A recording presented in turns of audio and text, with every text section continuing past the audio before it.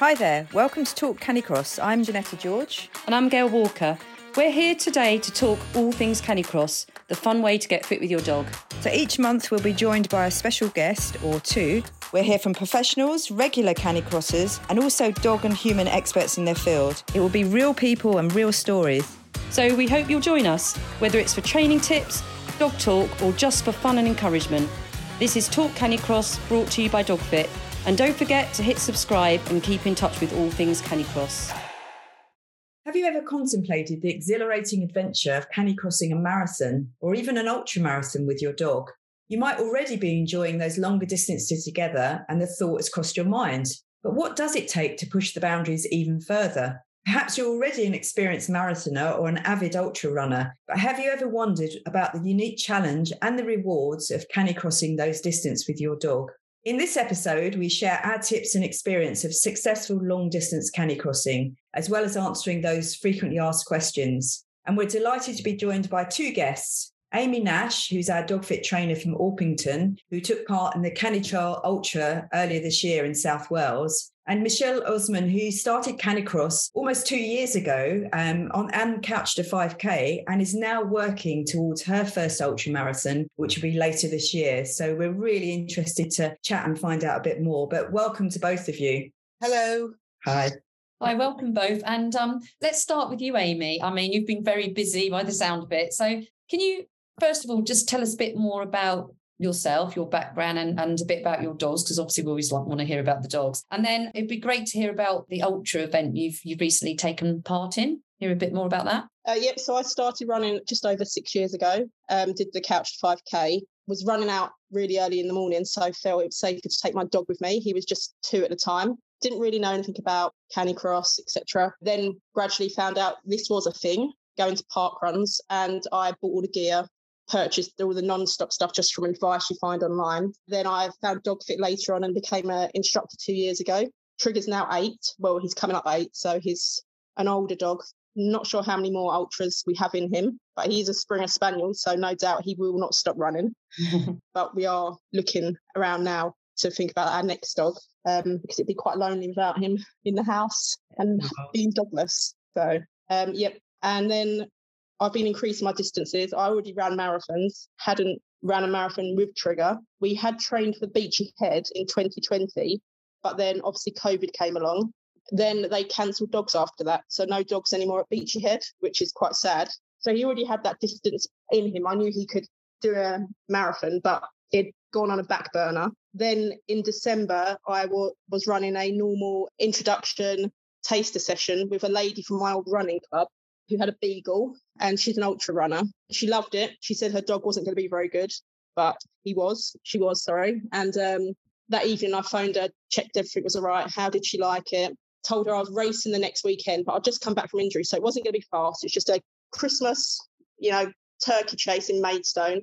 So she said, oh yeah, I'll come with him. So we desperately ordered the kit to get there within a week. And her dog loved it. We just chatted for 7 miles. And I then told her that Johnny Fletch had added more places for the ultramarathon, for the Canicross. Just in conversation, no way encouraging her to enter this race. That evening, she rang me and said, I've entered the ultra. You're going to enter. And this is the second time she'd ever run with her dog. Wow. And I thought, well, I can't leave her hanging. So I entered as well. And then we started training in January. So yeah, it was really fun. And it's just, I don't know if I would have done it if I hadn't have met her, but she's obviously into ultra running. That's her thing. And she was just like, let's go, let's do it. Nothing's too much. So it was fun. And now you've got the bug because you've booked to do it again this year, haven't you? Yeah, I'm in a bit of a different position to Michelle because I know my dogs are capable. Well, all dogs are capable of ultra running, but he's got it in him already. So we're not starting from 0 miles. We would quite happily go out for a 13, 20 mile run at the weekend, and he won't be bothered by that. So we're not in a position where we've got to start training from scratch. And being an October race, you've got to be really conscious of when you're going to be training because of the heat. Yeah. So it's early morning runs, late runs, just shorter runs as well, because as long as you're out on the feet, you're adding up that mileage, because it's not a sprint, it's a long run. You're not going to be sprinting, you're not going to be going too fast. This is a lot of styles, hilly terrain. You're basically climbing mountains in Wales. So Yeah, it sounds. This was 30 miles, wasn't it, that you and Trigger Yes, did? it was. Yeah. How did you both get on with it then, being your first ultra? Well, I loved it. I didn't love it straight away. I loved it while I was doing it. And then, like, you know, after I'd had a drink at the end, I loved it again, and then entered again for October. So, yeah, it was really. Trigger? What about the Trigger? weather was amazing. The weather was awfully amazing. It was torrential rain and gales and any weather you could imagine. That's what we got up on the top of the mountains. Wow. They'll say hills, but they were mountains. Amazing achievement. And obviously welcome back to Michelle as well, who Michelle's been on our podcast before in our Gun Dogs Canicross episode. And Michelle literally started running just under 2 years ago and started with a Couch to 5K with Lara, our DogFit Trainer down in Bude. And that journey, now you're planning towards your first ultra. That's just amazing. So it's been a roller coaster ride. It's been fantastic. So I own 3 Springers and 3 Cockers, and they all run, even though the very old ones don't run anymore. They've all run. Any that listen to my original podcast will understand my background is gun dogs. So I'm fully aware of the capability of these breeds of dogs and their ability. And as Amy said, you know, they have the miles in them well before us. It's what they're designed to do. They're designed to work all day and keep going all day. So I have my Springers and my Cockers. My main 2 dogs I run with are 2 Springers. One of them is now coming up he's just over 9, so he's sort of taking it a bit easier. My other dog is 5, but he has dysplasia, and he's the whole reason I got into running dogs, because I wanted something to do with him that allowed him to be active but was safe. And obviously running in harness means he is safe and he is good. So he's the main dog I run with. And I have a little working Cocker that I'm bringing along. So he's just coming up to start doing he's just done his Couch to 5K and he's starting to do some work now. I thoroughly have the bug. I never ran in my life until I was 57. I didn't run for a bus, let alone last orders at the bar. And all of a sudden, here I was falling in love with this sport, and I love it. I've now ran 5K races, 10K races, half marathons with my dogs. Yeah. And I finished my half marathon. And as Amy says, you're euphoric. And some idiot said to me, well, there's this ultra, do you fancy doing it? And before I knew it, I'd signed up for it. I also convinced a couple of other people to sign up for it. And we've actually got 9 of us come from Lara's group of Let's Go Canicross running the ultra. 2 of them signed up for it thinking it was 30K. And then discovered the next day it was 30 miles. But hey ho, you always read the details. She never reads instructions. I've told her that's her fault. But no, we've signed up for it. And I'm really excited about the journey of getting there, you know, the whole training program. Yeah. And then when I get there, like Amy says, I'm going to just live for the day and enjoy it. And hopefully I'll get the bug and I'll be signing up for the next one again. Yeah. Oh, good for you. I mean, you meant that you and Amy are doing the same event, aren't you? Yes, we are. Yeah. So be very interesting to know. You said about sort of you're looking forward to the training and building up, because you've got between now and then. How are you approaching it? Maybe Michelle first. You know, are you just sort of like building up yourself, or are you following a structured program or anything like that? Well, fortunately, because there's 9 of us from the same group doing it, we've got a lot of people that are all on the same journey. And the majority of us have never run these distances before. So we have group runs through Lara and the Let's Go. We have specific group runs we're doing there. So every weekend we have a long run, which at the moment is about 10 miles, and we'll build that up and up and up. Personally, I've taken a marathon training plan for 6 months. And I've worked on that because for me, that's that time I had. I signed up for it March time, so I've got the time to do it. Personally, I am trying to get as many miles in per week because, as Amy said, it's about being on your feet. So for me, it isn't just about running with the dog. I do some dogless running. I do walking. I do Pilates. I do swimming, all these things that are just building my fitness up so that 30 miles in one day doesn't seem such a great task. And I've got a set process that I run through every week. And as I say, because I'm doing it with a group of other people, it means you're not doing the early morning runs on your own. There's a lot of us that are getting together and running with our dogs, and then we'll go swimming in the sea pool here in Bude all together and things like that. It's a really nice environment to be training in. And obviously the dogs are building up their miles at that point, but they don't need to build their miles quite the same way as I do because they're far more capable of it than I am. Yeah. And who's the lucky dog that's going to do the event with you? Well, I'm actually training up 2 dogs. Ace and Max is my young cocker, and I am going to train both of them up to see how they cope, and then either take them both along or choose whoever comes along for that day. But I thought train up 2, there's less chance of, if anything happens to one, you've got a spare. There's never like having a spare, is No, there? it's very sensible. Love it. Fantastic. And what about you, Amy? How are you approach your training? We run during the week, we do either 3 to 6 miles.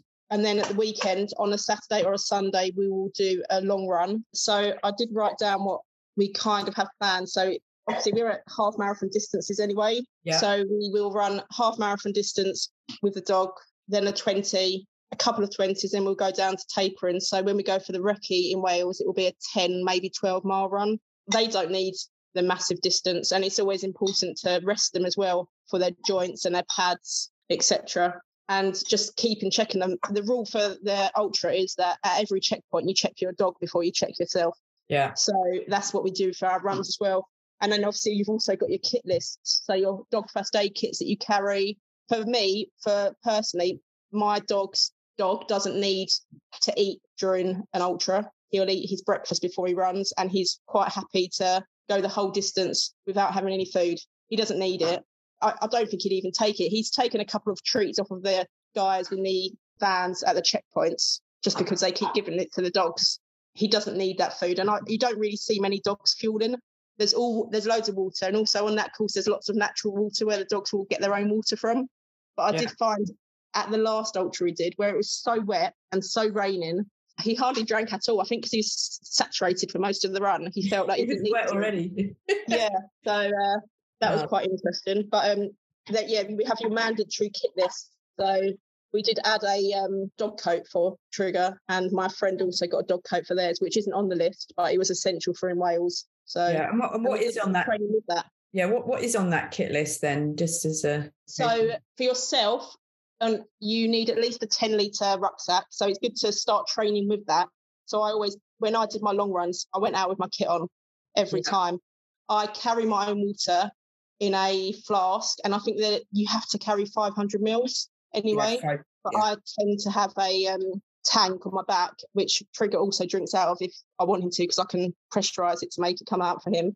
And then you have to have a spare underlay, a waterproof jacket with tape seams, so it's also windproof.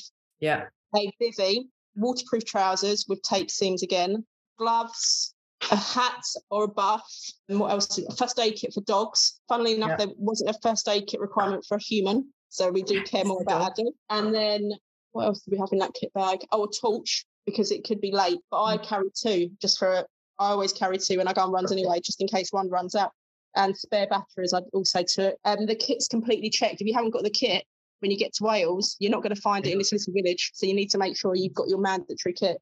Yeah, and you can have your kit checked again at the end of the race. If you haven't got that kit with you, you can be disqualified. I don't know if it would happen here, but generally the rule is you carry that kit for your whole ultra. Yeah, and then that's a good point about doing your training, carrying that rucksack as well, because that obviously makes a difference. But just going back to one point you mentioned about the kind of nutrition side of things, because it is a question that we get asked a lot. And I know, I mean, Gail, you've done lots of marathons with your dogs over the years as well.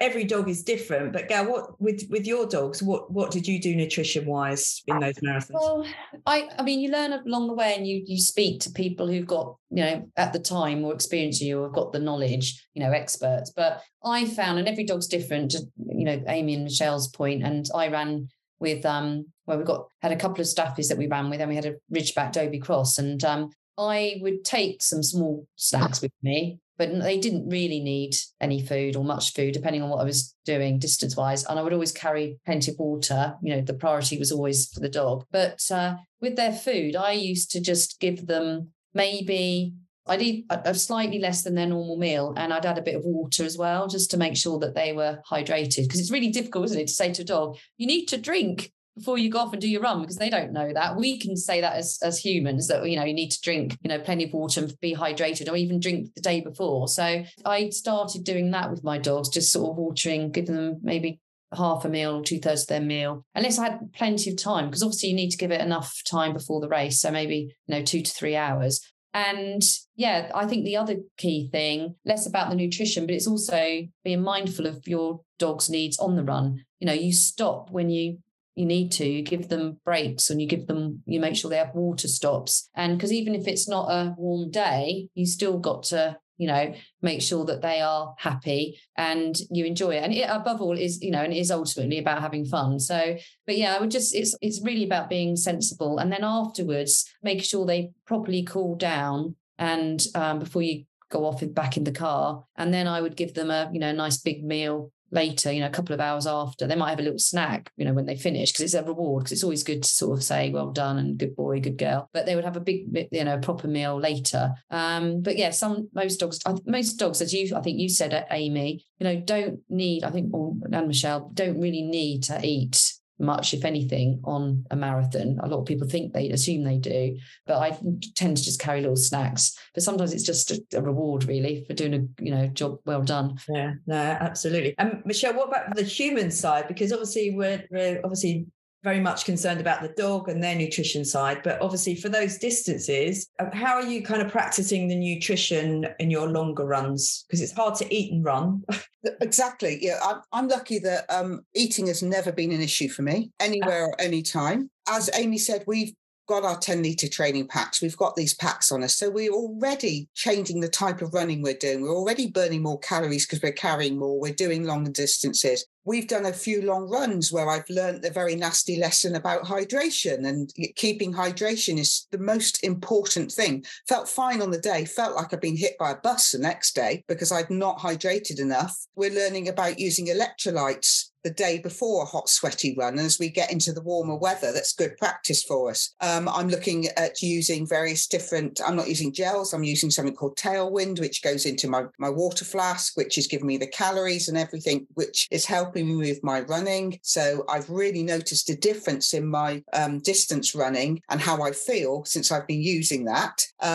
We are practicing eating on runs. So we take our little date and peanut butter and walnuts wrapped up with us on our little runs, and we're popping those in our mouth as we're running. We're learning to stop and eat. And as Amy said, we're learning that it's not about running. It's about trekking as well as the running side of it. So you're learning to pace yourself better, and also to understand that the most important thing for me is to understand how much I need to fuel before and after I've done a long run, and understanding it, because I actually suffer from Crohn's. So for me, it's really important that I control my Crohn's by diet. So it's really important for me that I don't get ill. So I need to make sure I balance that out. And the last thing I want to do is have a fantastic run and then spend a week in bed afterwards because I'm poorly. So for me, it's about balancing everything out. And I think everybody's an individual, just as our dogs are an individual, and we have to learn it. And I think, as Amy said, by upping those distances you're running, you start to understand how your body copes with it and how you need to fuel it, hydrate it, rest, things like that. And also with your dogs, you're watching your dogs. If you know your dogs, which people should do that are doing this sport, you know your dogs, you know what their abilities are, you know the signs that we just need to slow down a bit or they want to drink or whatever. And as regards nutrition for my dogs, as you were saying, Gail, I've never fed a dog on a working day. They always get fed in the morning, obviously, but they don't get fed throughout the day. And I think it's really important to up their food for a couple of days before. That's what I used to do with my dogs when they were going out to do big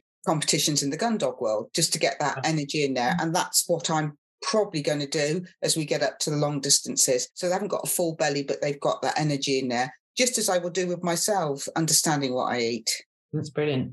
Yeah, and I think it's as well as taking advantage of natural stops as well. Yeah. Amy mentioned from your last one you did, there's natural water stops, aren't there? When I've done marathons with my dogs, it's really nice to take advantage of that, because even if it's just to cool their pads down and just have a quick respite before they get going again. Yeah, and one point on that, I want to add in from what Amy said about the understanding the terrain we're going to be running on. We have to start running on that type of terrain. We're lucky that in Cornwall we have lots of coastal runs we can do. We have lots of big hills. We have running across moors, so we can try lots of different terrains to run on. And so we start to understand how our feet work on those terrains and how we hold ourselves on mud and shingle and sand.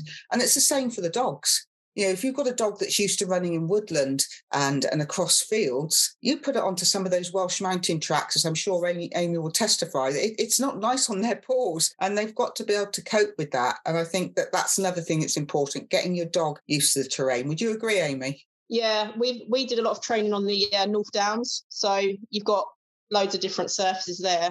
And yeah, nothing prepares you for what you are going to get to. But it was such a mix in Wales. There were some really rocky parts, but then there was some miles and miles of just grass and meadows and, perfect conditions for the dogs. So it's just about, some of the hills you can't run down. You physically couldn't run down. They like sheer face rock faces. So you weren't going to be running there. So you really need to train your dog, like slow, by your side. All your commands have got to be on point. So in the summer, as it's getting hotter, work on the commands as well, because they're going to be important when you're out in the race with, I think it's 160 people are running it. Some of them with 2 dogs. So there's going to be a lot of dogs. Your dog will be excited. Your dog will follow the other dogs. So you want to make sure that you've got all your commands on point. When you're going down them steep runs, you don't want to be running with a pulling dog in front of you, because you'll be ended up in the road at the bottom. You know what, that's a really, really good point, because that was actually something I was going to ask Michelle, because obviously, Amy, you're a DogFit an instructor anyway, but with Michelle, how important has that been to have, a DogFit trainer helping you just learn the ropes with your dogs in preparation for this ultra, as well as doing the miles, leading into it? Oh, it's been invaluable. We're fortunate that Lara has run ultras herself. She's run marathons herself, and she's doing it with us, with her dog. So she's given us lots of support in it, lots of advice. The lady that we do all our Pilates with is also an ultra runner. So we all go to a Pilates class together. So we've got that supporting us. And she's talking to us through her experiences. Because of the coastal routes we have here, we have a very strong behind command, because when you're running down the side of some of the stuff that we run around here naturally, we have to train that behind command. And it's one of the things that Lara is really strong on from a safety perspective, exactly as Amy said. We cannot go down some of these coastal routes without having a dog behind you. You certainly couldn't run down it with 50 kilo of whatever in front of you. It's a death trap for both of you. So Lara's very, very good training the commands we need, our lefts, our rights, and training us to watch the dogs and to use the terrain around us, exactly what Amy was saying. If your dog is starting to look, that dog's looking for water. If you're running by the side of a river, stop and give the dog water. Let them get in there. Let them cool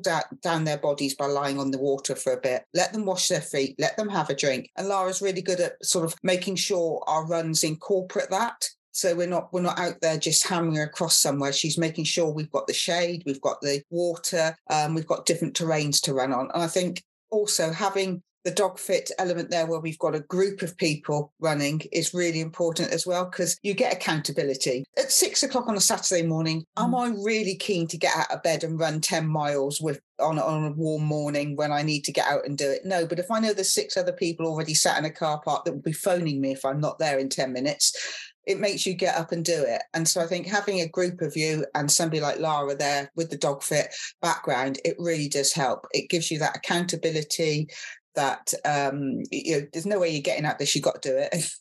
We're doing it. It's happening. And we support each other, because all of us have little wobbles. All of us sort of have moments when we just go, I don't know if I can do this. And we're like, yeah, you can, we can do this. And also the funny thing was, all of us having to get the kit together, as Amy said, we can name you every type of waterproof coat that a runner can buy and the price of it and what the sizings are like, because we've all researched it. But that's the fun of it. And that's the good side of it. And looking at kit for the dogs as well, because some people have had to change the type of kit they're running their dogs in, because it's a lot further distance and it's got to be right for the dog. If you've got a strong puller, things like that. And the dog coats, obviously, we picked up pretty quickly, having watched some of the videos put up by people on the trails. Oh, our dogs are going to need a coat, So having somebody coordinating it like Lara, who's been there, done it, it's helping us all feed into it. I can feed into it from my experience of working dogs for a long time and how the dogs will cope. And then if you've got somebody who's got maybe one dog that's more of a pet dog, they've never experienced how to deal with their dog through that type of extensive work. So we can all feed into it. And I think it's really good to do it as a group.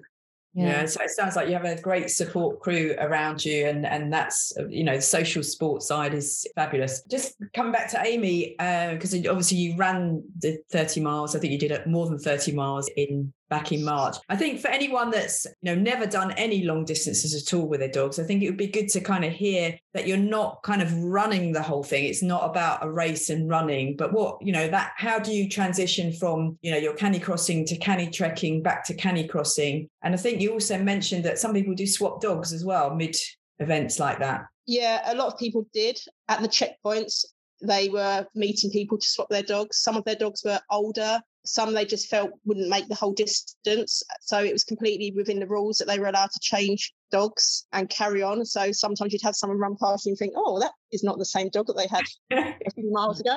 But yeah, it's, the terrain on most ultras is going to have styles. So you're naturally going to be queuing. You're naturally going to be waiting to cross over. And some people turn up to these events and they haven't even trained on a style. So they can't get their dog across. They've got massive,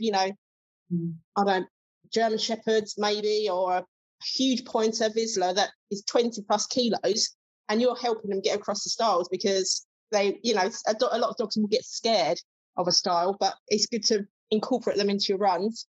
And you can't run all that distance. Some dogs aren't made to run constantly. Some people can't run that. So don't feel that you have to be running 30 miles. You can trek, you can walk. Some people walk the whole distance. Other people were running it, and I think the fastest runner came in at 6 hours or something. Goodness knows how they did that, because the weather was horrendous. The hills were horrendous, but I don't want to put you off because it was amazing. But what else do you expect when you go to Wales? If you don't go to Wales and see hills and rain, you haven't really been to Wales. Although we have come to the conclusion that on this ultra, we did in fact see more wind turbines than we did sheep. So that's something new in Wales. I didn't think that would ever happen. Yeah, I think the good thing is the event doesn't have a cut-off time, does it? So that's really nice to know that you're not going to be doing all that work and then find out that you've got to stop because of the cut-off time. So that is another thing for a novice like myself that really appealed, is as long as I keep going, I will finish it.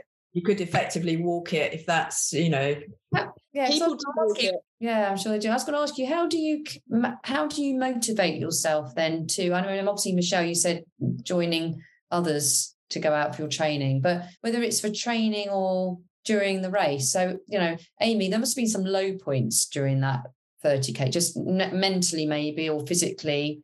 And what did you do to sort of recalibrate and just keep going? I'm a very social runner, so I wouldn't have liked to have done it on my own. So I think it's good to go in a group. Some people are solo runners; they like the time with their dogs, but I'm there for a fun time. Mm-hmm. I'm not there for a great time on my clock. I'm there for a great experience. And we did get lost, and I was fine with getting lost. We did get told the right way to go in the end, and it was just not knowing the mileage. And I think the last 3 miles were my hardest miles. Because I was just so frustrated. I thought, I can't do this. And I thought, I actually can really do this because I've already done 30 miles, which I didn't know I'd done 30 miles. But so in October, it's going to be a breeze because I'm going to be 4 miles less than last time. So I like the way you had that tricky bit at that last 3 miles and then you've signed up again. Yeah. Well, my friend I was running with, she was playing all these motivating songs on her phone to try and encourage me to, come on, it's fine. And so, I did hit a low point. It was, you were cold, it'd been raining all day. And then you just, at the end, you think, well, I've done this. It's my longest distance I've ever done. I've done marathons before, but I'd never done an ultra. And I'll go back and do it again. I'm actually eyeing up the 50 North Down Ways next year, which is a solo without the dog. So, you've got to go out without the dog as well. Because I'd lost my love for running a solo as well. But when I trained for the ultra, I needed to go out on my own without the dog because the dog doesn't need to cover all that mileage. I'm the one that needs to make sure I can do the mileage. So I was entering other events like SBN events where I had to go on my own, and it's lapped events. So you can do as many laps as you want. And they're normally quite tricky terrain. So it's really good to make me motivate myself to run because I'll spend all day out with my dog, but it's just making me do it as well on my own. And when you were doing that ultra, and obviously, as you said, mentally there's kind of highs and low points. With your dog, did you notice any sort of difference in how he was approaching it or throughout? Oh, he loved it every single minute. And when I would walk, or when I'm like, oh, I can't do it, and you put your hand in your head in your hands, he looked at me as if to say, are you serious? Like, come on, we go. That's why they're your personal trainers, aren't they? Yeah. They that little look that they give you and go, that's what kind of tugs at your heartstrings, saying you can do it, Mum. It's like, yeah, it was. And when we got to the end, my husband was waiting for us, and my dog was just ran up to him like wagging his tail. I was like, we've got to go through the finish line. And then there was quite a few dogs there, and we said, I'll just let them go and sit in the van for a bit. And we were camping, and we got back to our caravan, and he just wanted to go out for another walk. He didn't want to lay down. He didn't want to go to sleep. He wanted to go out again. He wasn't done. He would have carried on going. So they do say, Johnny Fletcher's talking about increasing to even longer ultras. But I do think with Springer Spaniels there's no off button. So Springer would rather die out on the field rather than actually tell you it's time to stop. So I think 30, that ultra is our distance. I wouldn't push him to go any further than that. Yeah. Maybe if I had a second dog, I would, but I just think your dogs, don't you? And I know my dog will never stop wanting to please me because that's what he's bred to do. He wants to please us. So you've got to choose your limit. And I think that 30 is a limit. And then obviously the age, what age do you stop with a Springer Spaniel? You've got to think about that as well.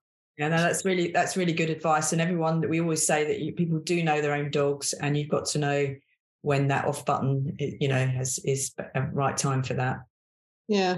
And I'll just add to that we also have a member of our group that is a canine arthritic management specialist, and she does massages. And I've already got both my dogs that are going to be doing this set up on sessions with her, and some of the other girls have. So we're actually getting the dogs, the physio beforehand as well. Because, especially the dog I've got with dysplasia, I'm not going to take him through anything if he isn't. And also with the young dog, I just want to make sure he's muscling up right and everything. And, that's just part of it for me. And we'll get the dogs checked over by her before we run the ultra, just so, as Amy says, because a dog, especially both Amy and I run Springers, and they will never tell you when they hurt. They are so stoic. They will never stop. They'll keep going. And I just want them checked over to make sure they're fine before they go. So I'm comfortable that I've got everything working, just as I would expect somebody to make sure that I work before I start running around like that. Yeah. But I think that, things like looking at stuff like that is also good. And what about afterwards then? Will you I wanted jacuzzi and gin, and I'm quite happy with jacuzzi and gin. So your jacuzzi and gin afterwards, that's your recovery. No. What about you, Amy? Seriously, I'll recover, through a recovery program. And for the dog, just as you said, it's about making sure you make that dog recover. You don't see horses coming off the racetrack and being loaded straight up into their lorries and going. They're walked down, they're cooled down, they're given quiet time. And just as Amy said, especially with Springer Spaniels, they're like, yeah, let's go again. Come on, let's go. And you're the one that has to be grown up and just say, no, you rest and keep them walking and get them out for a nice gentle walk the next morning and make sure everything still works, because I'll have to do that. I'm going to have to be walked out in the morning to make sure I still work, especially with a car journey drive back. The last thing you want to do is do all that and then jump in a car and drive back, because I'll have to get a hoist down here to get me out. So it's just about thinking about the obvious, which is just like us. If that dog's done that, it's a long day out, and as well as being physically, mentally tiring for us and mentally tiring for the dogs. And so just giving the dogs some quiet days afterwards, but they are moving, keep them moving. That's what I intend to do. Sounds very sensible. What about you, Amy? What's your approach to post-run recovery? So most probably a large glass of wine, Prosecco. I was actually given wine at the last checkpoint on the last ultra. Were you? Yeah. I got to the because you did the biggest distance, so you won effectively. Yeah, more than anyone else. I got there, and they obviously had been told that we'd got lost, because we were actually the only two people that managed to go off course, that far off course anyway. And I got there and I was just like, I just don't know if I can go on. And they went, what can make it better? And I was like, wine. And she went, funnily enough, I actually have got a small bottle of wine here. Would you like some? So, nice. Yeah, I had a little bit of wine and off I went and I finished. So it was all good. So were you map read? You were self-navigating via a map, were you? Also, no, it was completely signposted and flagged. It was really well marked. And apparently the night before the ultra, when we were in a little campsite in Wales that had very poor internet connection, he posted a video about this point on the route that we had to stay left. Obviously, we missed that video, so we didn't stay left. We went up the hill. So if I'd had internet, we wouldn't have got lost. But we've since invested into new Garmin watches that have got all the sat-nav abilities to keep us on track. But I do think if I've run any route with my dog, he tends to remember it better than I do. So I wouldn't be surprised if when I go to the Ultra in Wales in October, he will just remember the route. So he'll turn left before I tell him to go the way we need to go. I find that happens quite a lot. He just remembers. Yeah. No. Make sure he doesn't go exactly the same way you did last time. Yeah, no, he'll want to go the other way because it's a river. So he will want to get in the water. So I think he'll remember the water over the massive hill that we chose to go up instead. Gosh, it all sounds so interesting. I'm just so pleased that event is sold out, so I can't do it. There's a shorter event they're doing at the same time, and I'm not sure if that's sold out. Do you know, Michelle? Yeah, I think it is sold out because we've got a couple of people in our group that are doing the shorter event, and I think it is sold out. But I know he's got a waiting list. And I know he's had some people that have signed up for the longer event move to the shorter event. He's got this waiting list. And I think, was it something like 150 people started and 145 finished? Wow. There was only 5. Was it 120 or something like that? There's only 5 people that didn't complete the 30 miles. And you had exceptionally bad weather, didn't you, on that March one? Well, the front runners didn't have the bad weather. It was they don't believe what they saw on the videos, but yeah, it was pretty horrendous. But I think it was even less than that. I think it was only 2 or 3 people dropped out, which is amazing for that distance, isn't it? Yeah, there wasn't many dropped out. One lady I saw had fallen and was being carried back over some stiles, but yeah, there wasn't many dropping out. I think some people just stopped because their dogs wanted to stop, and that's what you do. If my dog wasn't going to carry on, I would stop.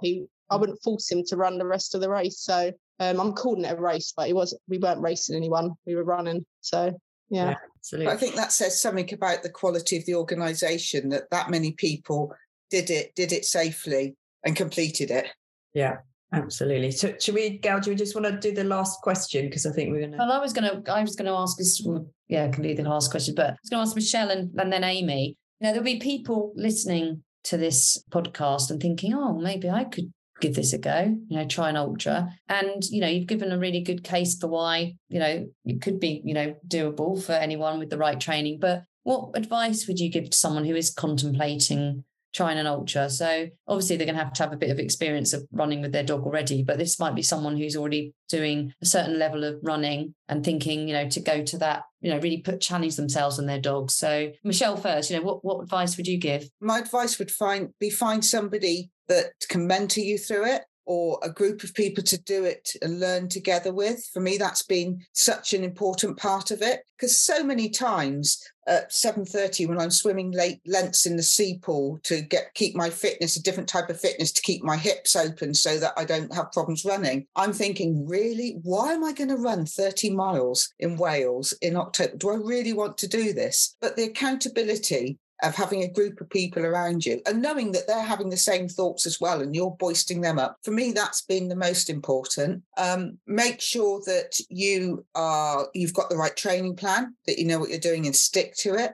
And the same with your dog. Make sure you've got a dog that can do it. And as Amy said, she set this 30 miles as possibly what her dog will do rather than further. Be realistic about what you and your dog can do. But for me, by having a group of people doing it with me, that has been the thing that's made the difference. Excellent. And very wise words. And Amy, anything you want to add to that? I just think if you love running and you love running with your dog as well, then try it. Set your own distance goals. The only person that will stop you from doing it is yourself, because as long as you train and you're physically able to do that kind of distance, you can do it. It's a mental thing rather than anything else. The only person that's going to stop you is your own mind saying you can't do it, because you can. Anyone can run that distance. Anyone can trek that distance. You're your own self-motivator, aren't you? I ran London a few weeks ago, and London's amazing, but it's not as fun as running with your dog in the Welsh mountains in the pouring down rain. So I'll choose that over road marathon any day. And also London Marathon, you don't get a glass of Prosecco at the end, unfortunately. No. Or water. And you can't run with your dog either, so it's really sad. No cuddles. Yeah, brilliant. Been absolutely brilliant, guys. Thank you so much, and hopefully we've inspired some people to take up that challenge. And we look forward to kind of getting an update on your progress at the end of it. So thank you very much. Thank you. Thanks so much, guys. Thank you. Thank you for listening to this episode of Talk Canicross. We really hope that you've enjoyed it. But don't forget to hit subscribe so we can keep you up to date and let you know when the next episode comes out. Happy Canicrossing.